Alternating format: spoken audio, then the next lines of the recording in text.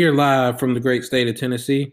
I'm your host, Patrick Simpson, and this is Paranoid, the podcast where we break down conspiracy theories and unsolved mysteries and separate fact from fiction.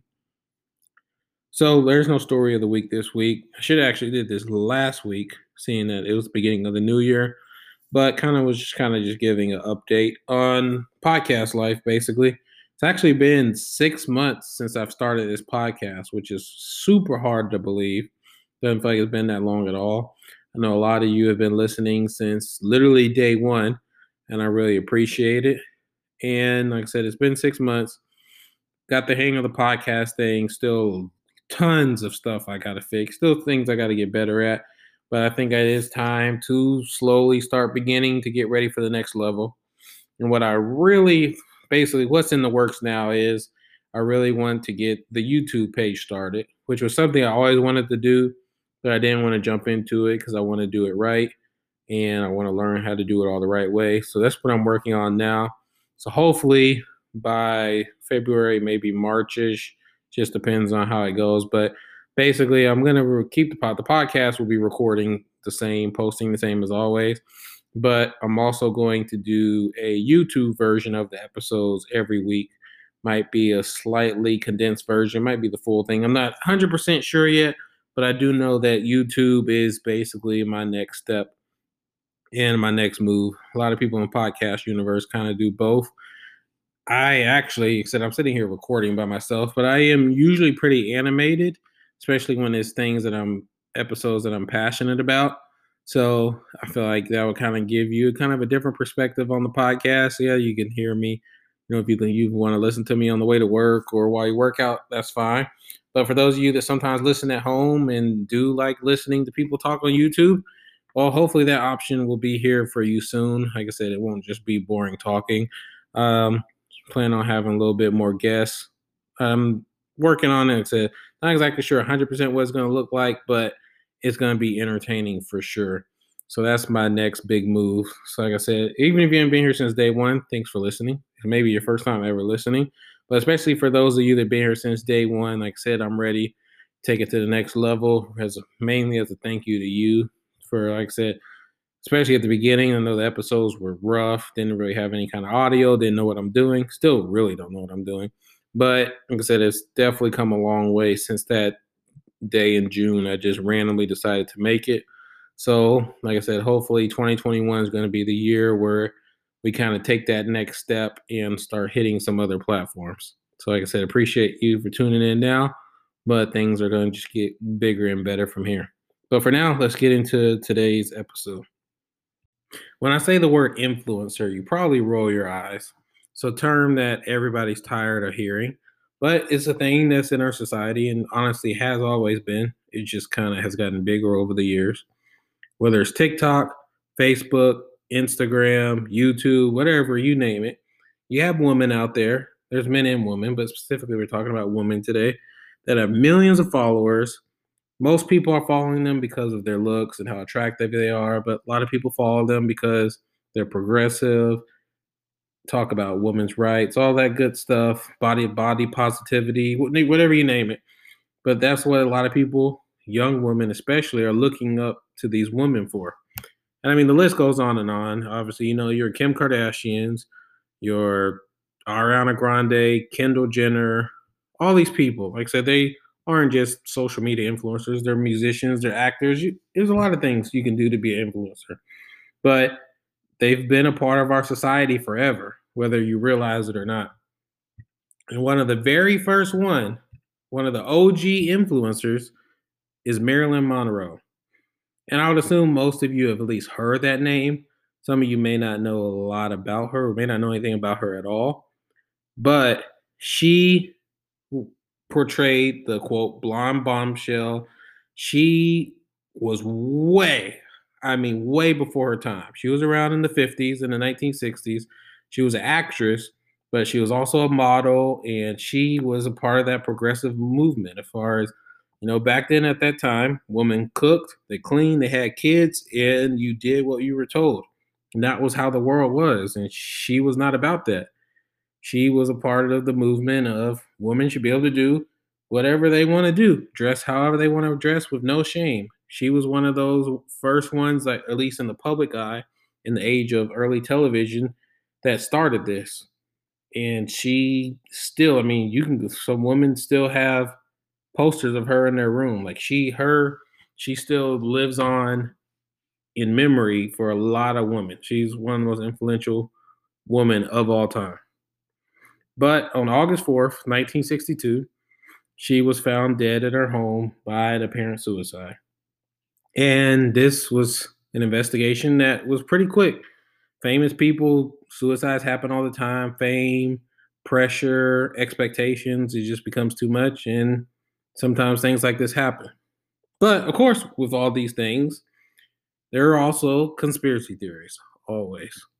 Especially when you have someone like her who she was hanging around some people, aka the Kennedys, that is never a simple story. If you've listened to my 2-part series on John F. Kennedy, you already know that.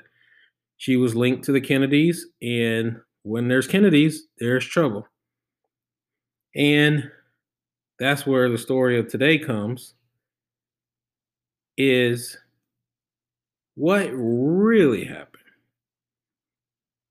You have your easy solution, and then you have the more complicated solution. And it all starts with a conversation that took place 2 days before her death. This is the story of Marilyn Monroe. The sun rose over Los Angeles, California on the morning of August 5th, 1962. Word had already spread that something was amiss at 12305 5th Helena Drive. This is the secluded Spanish cottage in the exclusive Brentwood section of Los Angeles where actress Marilyn Monroe died, bottle of sleeping pills near her bed. The most famous woman on the planet was suddenly gone. The blonde bombshell, a sex symbol like no other. The film goddess was dead at 36.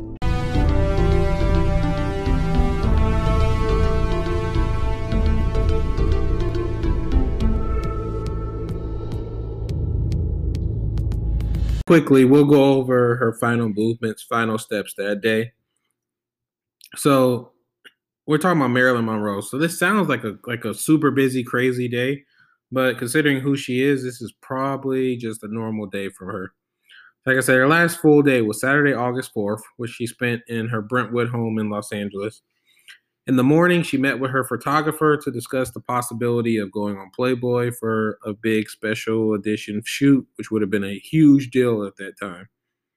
She also received a massage from her personal massage therapist. She talked with some friends on the phone and signed for some deliveries. At 4:30 p.m., she meets with her psychiatrist, Ralph Greenson, and they do their usual therapy session. At about 7 o'clock, they get done, and therapist asks Eunice Murray, the housekeeper, to stay overnight and keep Marilyn Monroe some company, which makes me think he must have got some weird vibes from her to ask her to stay overnight. About 7 o'clock, she receives a call from Joe DiMaggio Jr. If you don't know that name, it's one of the biggest names in baseball history from one of the greatest players in baseball history. So the fact that she's just on the phone with this guy is a pretty big deal. They had a pretty good relationship. He talked to her, basically told him that he broke up with his girlfriend. And after that, at about 7:40, she calls her psychiatrist to tell her the news about DiMaggio and his girlfriend breaking up. I'm not really sure why. I'm not sure if it was an actual check-in call or why they had that phone conversation, but they did. At about 8 o'clock, Monroe calls it a night and heads to her bedroom. She receives a call from actor Peter Lawford, who was hoping to persuade her to attend his party that night. Lawford becomes alarmed because Monroe sounded like she was under the influence of drugs. She told him, say goodbye to Pat, say goodbye to the president, John F. Kennedy, who is Peter Lawford's brother-in-law, and say goodbye to yourself because you're a nice guy. And she drifts off, falls asleep, doesn't answer the phone anymore.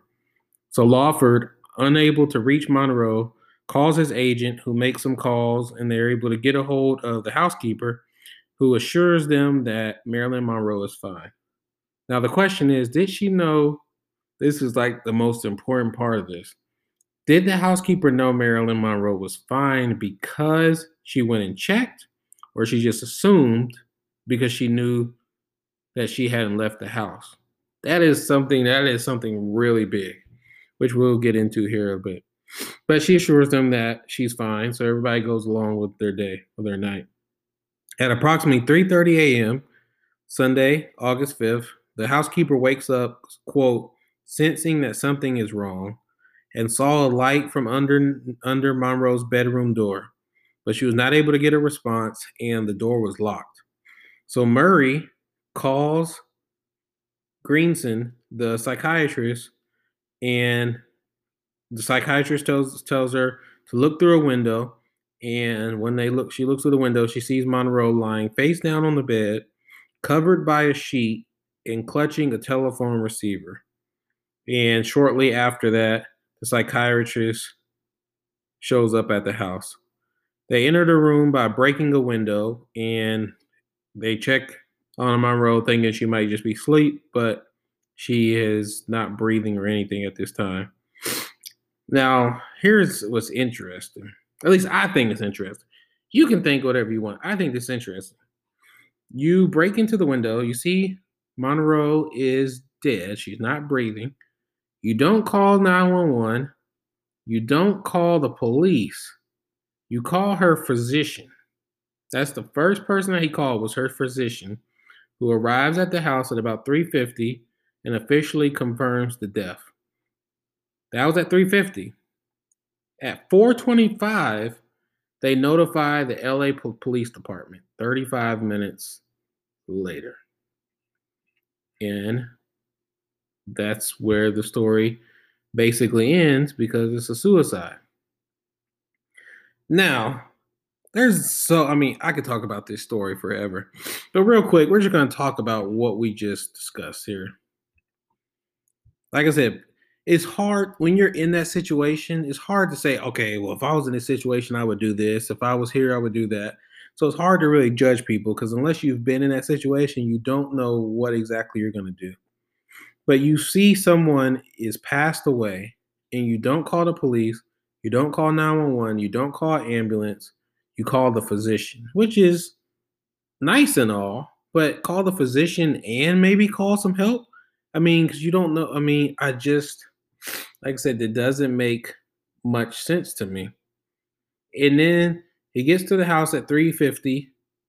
The physician gets to the house at 3:50, confirms the death, and it's not till 35 minutes later that they call the police department. Well, like, what was going on in these 35 minutes?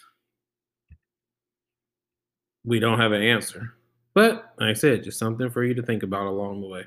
So anyway, once the police actually do get there that morning, the Los Angeles County Coroner's Office does their thing, and basically, based on the advanced state of rigor mortis at the time her body was discovered, it's estimated that she had died between 8:30 and 10:30 p.m. on August 4th that night. Toxicology analysts concluded that the cause of her death was acute barbituric poisoning. I'm not going to go to the whole details of it, but basically they found empty bottles of tons of different kinds of medicines next to her bed. There were no signs of any external wounds or bruises to the body. The chief coroner classifies Monroe's death as, quote, a probable suicide. The possibility of accidental overdose is ruled out because the dosages found in her body were several times over the lethal limit, and basically everything was taken in like a minute or two span. And of course, most people know, the time of her death, Monroe was reported to have been in a depressed mood, have been unkempt and uninterested in maintaining her appearance. Something that is somewhat interesting is there was no suicide note, but that doesn't necessarily mean anything, because there's a lot of suicide victims that don't actually leave a suicide note. But basically, many investigation was placed just to see if it was suicide, and everything that they got came from suicide. She went through basically all the symptoms of depression and suicidal type behaviors.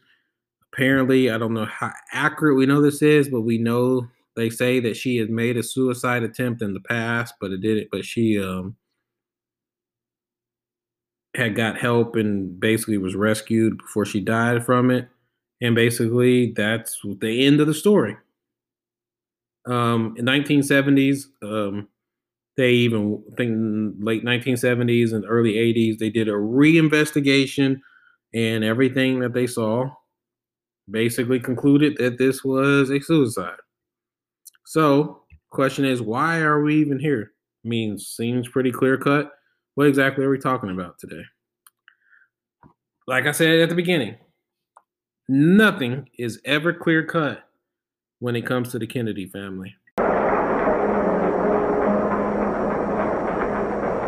Happy birthday to you. Happy birthday to you. Happy birthday, Mr. President. Happy birthday to you. So here's the thing.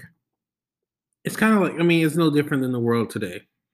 TMZ will release some information, blah, blah, blah, was seen with this person. Is there an affair going on? Is there a secret relationship? Are they together? It's the same stuff that goes on then that went on back in the 60s. Most of the stuff that we think of when it comes to JFK and Marilyn Monroe is speculation, conspiracy. There's honestly not much there as far as absolute fact. But one thing we do know is that leading up to John F. Kennedy's 45th birthday in May, the rumors of their affair had already been going on before this. Basically, what you just heard, I just played the clip. Right before his 45th birthday, they had a big happy birthday celebration for the JFK at Madison Square Garden, and Marilyn Monroe sung happy birthday to him on stage, and it was just tense. You have to watch the video. You can watch it on YouTube. It's just tense. It's some kind of just energy there. And like I said, the rumors were already going on before then, but after that, the rumors just went in the full force. Like, people were like, there is something for sure going on.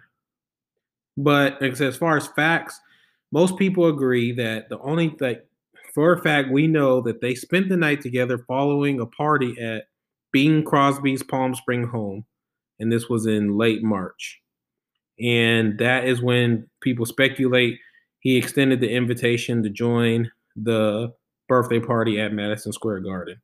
But other than that, the rest of it, honestly, is just pure speculation. But I have to think, if they did have that night at that Palm Springs resort, that is definitely not beyond comprehension that they had some meetings after this.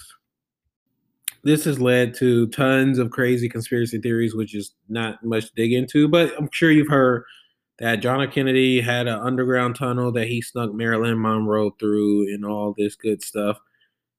It could be true. I don't know. There could be a lot of things true. We know that they spent one night together. We know that for a fact. That's basically undisputed. I think there's 4 times we know for a fact they were in the same place together. So it's like, I mean, it's the 60s. Like, we don't got cell phones. Like, it couldn't have been that, especially as the president, seeing that he could probably get Secret Service to take him anywhere. It's not beyond comprehension that they were meeting when he was out of town on different meetings and hotels. I mean, it's not. But people that are just dismissing, like, oh, they only met 4 times, or they only did something one time. I mean, how do you know? It's the 60s. I mean, if he tells the Secret Service men, hey, I want to sneak off somewhere, they're going to do it. And he meets her at a hotel room or something. I mean, it's not beyond the realm of comprehension. I doubt that they had a one-night stand and never saw each other again. That's just my belief. I believe that they had, I don't know what to an extent to the affair it was, but they definitely had an affair, multiple situations, and there probably was some type of emotions to this, which we'll get into here later. And basically, that's all you need to know. If you can believe that they actually had an affair, then you can kind of jump on this bandwagon that her death is a little sketchy because everybody that is attached to the Kennedys dies. Everybody, the whole family, any kind of spouses, friends, anything, they all end up dead. So her, like my thing is, I'm getting off track, but my thing is someone that is about to commit suicide doesn't just answer the phone and talk to their friend about how their day is going. Like at that point, if you've already taken the drugs, why are you answering the phone and just talking to your friends about how your day was or blah blah blah? Like it just doesn't make any sense. And like I said, some people do weird things. Like maybe she committed suicide. She took the pills, her phone rung. She's like, well, I'll just go ahead and answer it. Pills haven't kicked in yet. But there's just, when it comes to the Kennedys, there's just things that don't make any sense. Despite all this, it doesn't really mean much in the grand scheme of things because JFK is not necessarily the problem. JFK, met her and got her into this wormhole, but JFK is not the issue here as far as her death. The issue comes from his younger brother, U.S. Attorney Robert Kennedy. So basically, from the timeline that people have put together, JFK first meets Marilyn Monroe in 1954, and in the spring of 1962, they have a falling out, breakup, whatever. They're not together anymore. And either Robert goes after Marilyn or Marilyn goes after Robert. But in the spring of 1962, they have a relationship, and that is where things start to go wrong. Like JFK, if anybody knows anything about JFK, he is not putting a hit out on her, regardless, at least not yet. We don't want to get too ahead of herself. The key right now is Robert Kennedy. And there's two ways that this Robert Kennedy thing can go. Anybody know anything about Robert Kennedy? Where there's Robert Kennedy, there's the mafia. Whether friends or enemies, the mafia is there. Go back and listen to the JFK episode if you want to know more about that. But basically, with the mafia theory, a renowned wiretapper by the name of Bernard Spindle, he claims that he bugged Marilyn Monroe's house on the orders of the one and only Jimmy Hoffa. You know who that is? Google him. He's basically one of the biggest drug guys of all time. So this guy claims that Jimmy Hoffa got him the wiretap Marilyn Monroe's home. Now, Kennedy states that he was in San Francisco on the night of Marilyn Monroe's death, not in Brentwood. But Bernard Spindle claims to have heard Kennedy and Monroe fighting that night with Lawford, who is the housekeeper, present. After the arguing, you hear a loud bang, thought to be the moment of her death. Now, apparently, these recordings were seized by the FBI and destroyed in 1966. So, we have no proof that this actually happened. Why this Bernard Spindle guy would just come out and randomly say this if it's not true? I don't know. People say crazy stuff all the time. But basically, there's two ways that this can go. It can go in the way of some believe that Marilyn Monroe also had a relationship with one of his henchmen, Johnny Rosselli, who was a kind of guy, kind of high up. And basically, she knew too much and threatened to basically expose their drug trade. There's that theory. And then there's also the theory that the Kennedy, Bobby Kennedy, Robert Kennedy, whatever you want to call him, he was basically colluding with the gang, Jimmy Hoffa, all of them, basically to take her down. So there's one theory, it's technically two different theories, but one and the same. You either got she was with a mob guy and knew too much, or she was with Robert Kennedy and knew too much, specifically something about the drug trade. So Robert Kennedy and the mafia had to come together and take her down. Now, I am This is an interesting theory solely because of the dude that says he had the wiretap. Why he would come out and say that, I don't know. It is an interesting theory. Like I said, where there are Kennedys, there's the mafia. So they could have basically come together to do this. Then there's the theory that I tend to believe a little bit more, and this has nothing to do with the mafia. It's just straight Robert Kennedy silencing her. And basically, in 2007, Australia filmmaker Philip Mora discovered a partially redacted FBI document that suggests that Robert Kennedy may have been complicit in a plot to induce her suicide. Also implicated is Pete Lawford, who was on the phone with her, the psychiatrist, Monroe's psychiatrist, and the housekeeper. Under this, quote, FBI document that is found, all these people were basically in on it. But basically, long story short is Robert Kennedy has influence. So I do, but like if this theory is true, it's not hard to basically threaten the psychiatrist and the housekeeper basically to help him with this because one, he's a Kennedy. Two, he does know the mob. He could threaten them with anything. Or they're just evil people and did it for money. Who knows? But under this theory, basically they all were in on this. And basically, like I said, I haven't seen the document, but easiest solution is that either the psychiatrist or the housekeeper, I would say probably the psychiatrist, probably because the psychiatrist was a male, so could have been more forceful with it. That the psychiatrist, there could have been a bunch of different things. Either they could have forced the drugs down her or maybe suggested that she take more. I mean, there's a bunch of different ways that this can go. It also could be that you can't trust the coroner's report and that he just said like the coroner was basically in on this because it said there was basically no real investigation. So once the coroner says yes, she was drugged, that's the end of the story. So either, like I said, she was force-fed drugs, or the more likely theory is that she was killed in some other manner, and the coroner basically was in on it. I mean, we're talking about the Kennedys. Kennedys can do anything. They snap their fingers, and they can make things happen. So it's not beyond comprehension that they had a corrupt coroner also on their side.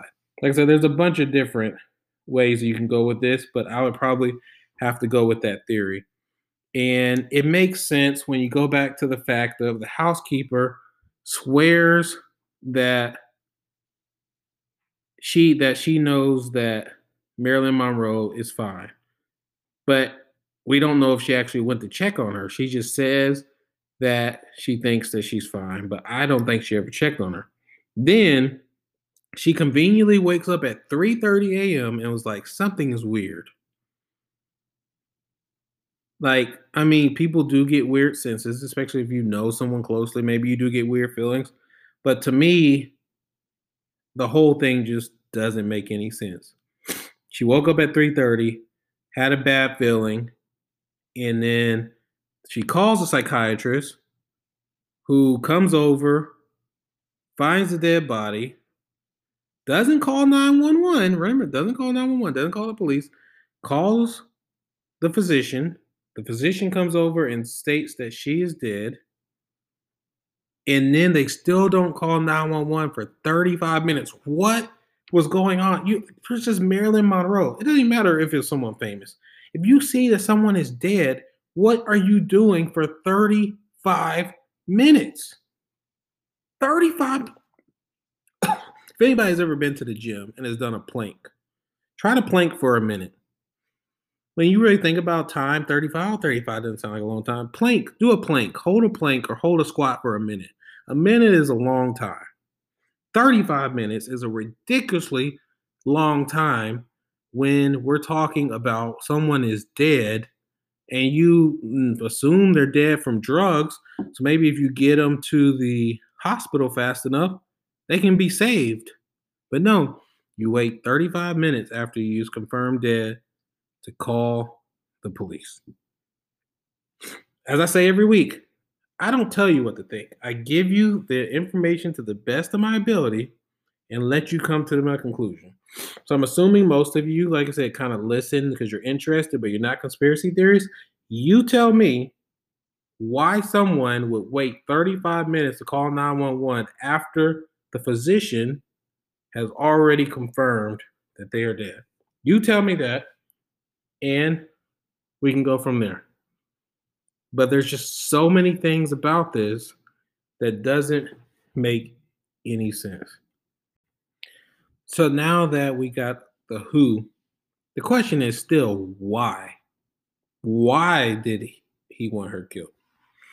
There's two different ways that this can go. The first one is probably the more logical one, and there is some facts to this. So basically, Marilyn Monroe had a little red book. It was like a little, literally just a book that she carried around with kind of like a little journal, diary, things that she wrote down. And it is believed that in that red book, was conversations that she had between herself and JFK and herself and Robert Kennedy. As far as, like I said, they were in an affair with people in high places. And once you kind of get a relationship with those people, sometimes they spill secrets. And it is believed that both one or both of them spilled secrets. And those secrets were in that little red book. And apparently her and Robert Kennedy basically had a falling out a couple of days before, and she either one threatened to come forward with the information in the red book, or two, she was just threatening to come forward with information, something to do with information, basically. Like I said, we know that the red book, little red book, is a real thing. She did carry around a red book.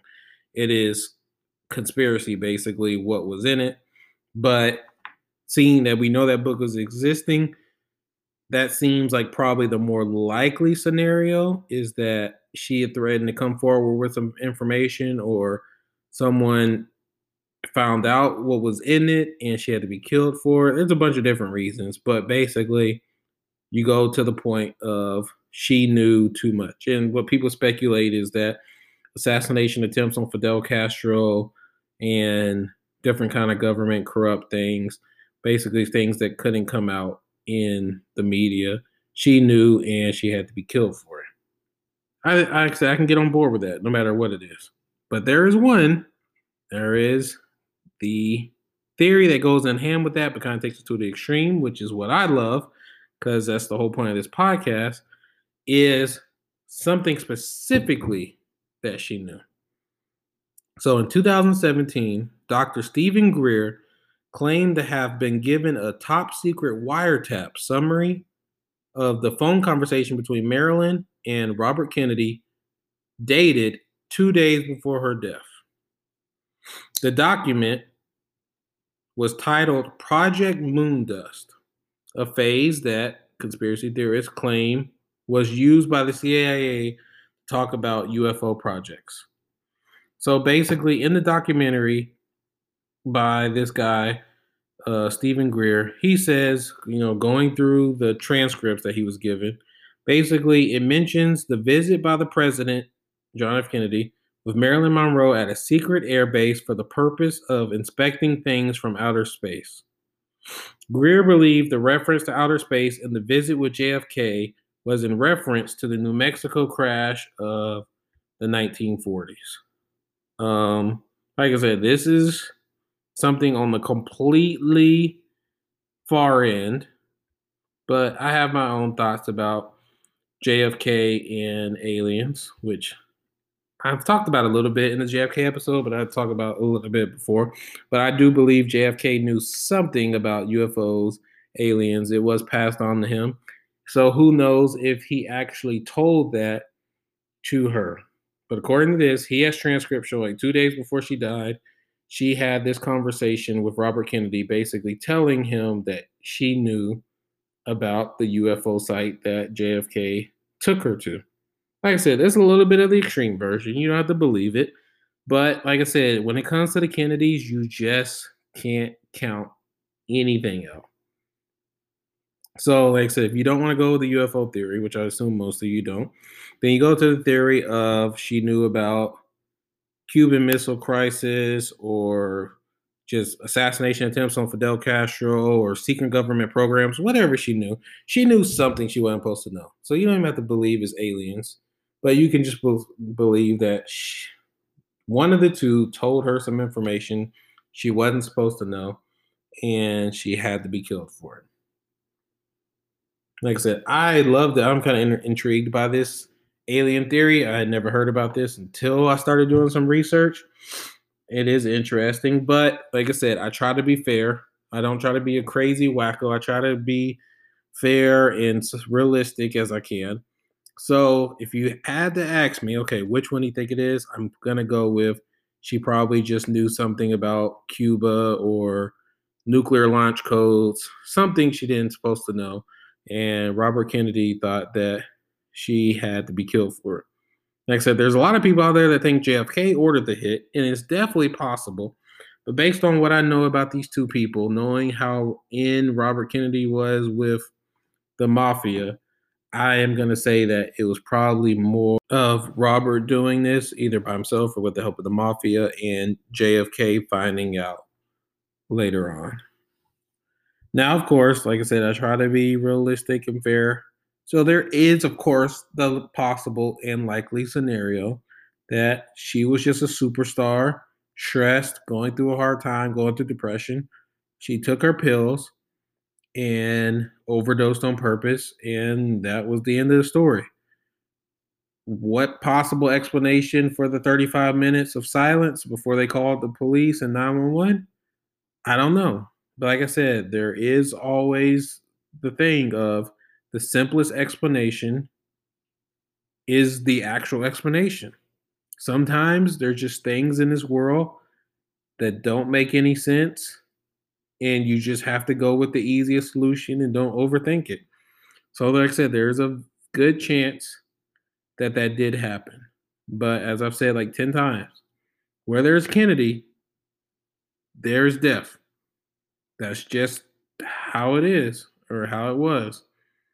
And it's not, we know, at least we don't know for a fact, but we know or speculate that there was an affair. So she was around the Kennedys. So there's different kinds of people that could want her. JFK could have wanted her. Robert Kennedy could have wanted her out. People that were in with the family but knew that she couldn't be around them. Like, it could have been just the FBI, like, okay, we can't have her around these Kennedys. It's a hazard because they might tell her too much information. They could have ordered it. It could have been anybody. It doesn't have to just be the Kennedys. It could be anybody. But, like I said, I always try to conclude with my opinion. I believe that she knew information that she wasn't supposed to know, or at least they told her, one of them told her, and she either threatened to go public or something of that sort. And the housekeeper and the psychiatrist were in on it. And they were either in on it because they were corrupt or because Robert Kennedy or the mafia threatened them. And when the mafia threatens you, you don't say anything. So I'd have to say it was probably a joint effort between Robert Kennedy and the mafia. And more than likely what she knew was something related to the mafia. Now, it would be great if it was something to do with UFOs and Roswell. But more than likely, I think she knew something about Jimmy Hoffa and the drug trade, something just too big, and she had to be taken out for it. But like I said, it's a closed case, and everybody basically associated with this isn't living anymore. So all we are is left to speculate. Was she really a damsel in distress? Or is there truly more to the story of Marilyn Monroe? That is it for this week's episode. Really hope you enjoyed it, learned something new. As always, you can follow me on Twitter at _Patrick Simpson. I appreciate the engagement every week. your ideas, your suggestions. I really appreciate them all. I'd love to hear what you got to say about this. Do you think it was suicide? I'd like to know. Do you think there's more to this? I'd love to hear your different kind of ideas. Like I said, I don't think that what I say is truth. I'm always open to different ideas, different suggestions. There's so many things that y'all have changed my mind on. So please keep up the engagement and giving me your ideas. If you haven't subscribed, go ahead and press that button real quick so you can get the episodes as soon as they drop. If you're on Apple or iTunes, we appreciate it. If you take a quick second just to leave an honest review, leave a star review, just so that people that are looking into this can see some honest opinions about the show, and hopefully it helps grow our community. And we'll be back next Monday with a very new episode. My name is Patrick Simpson, and this is Paranoid.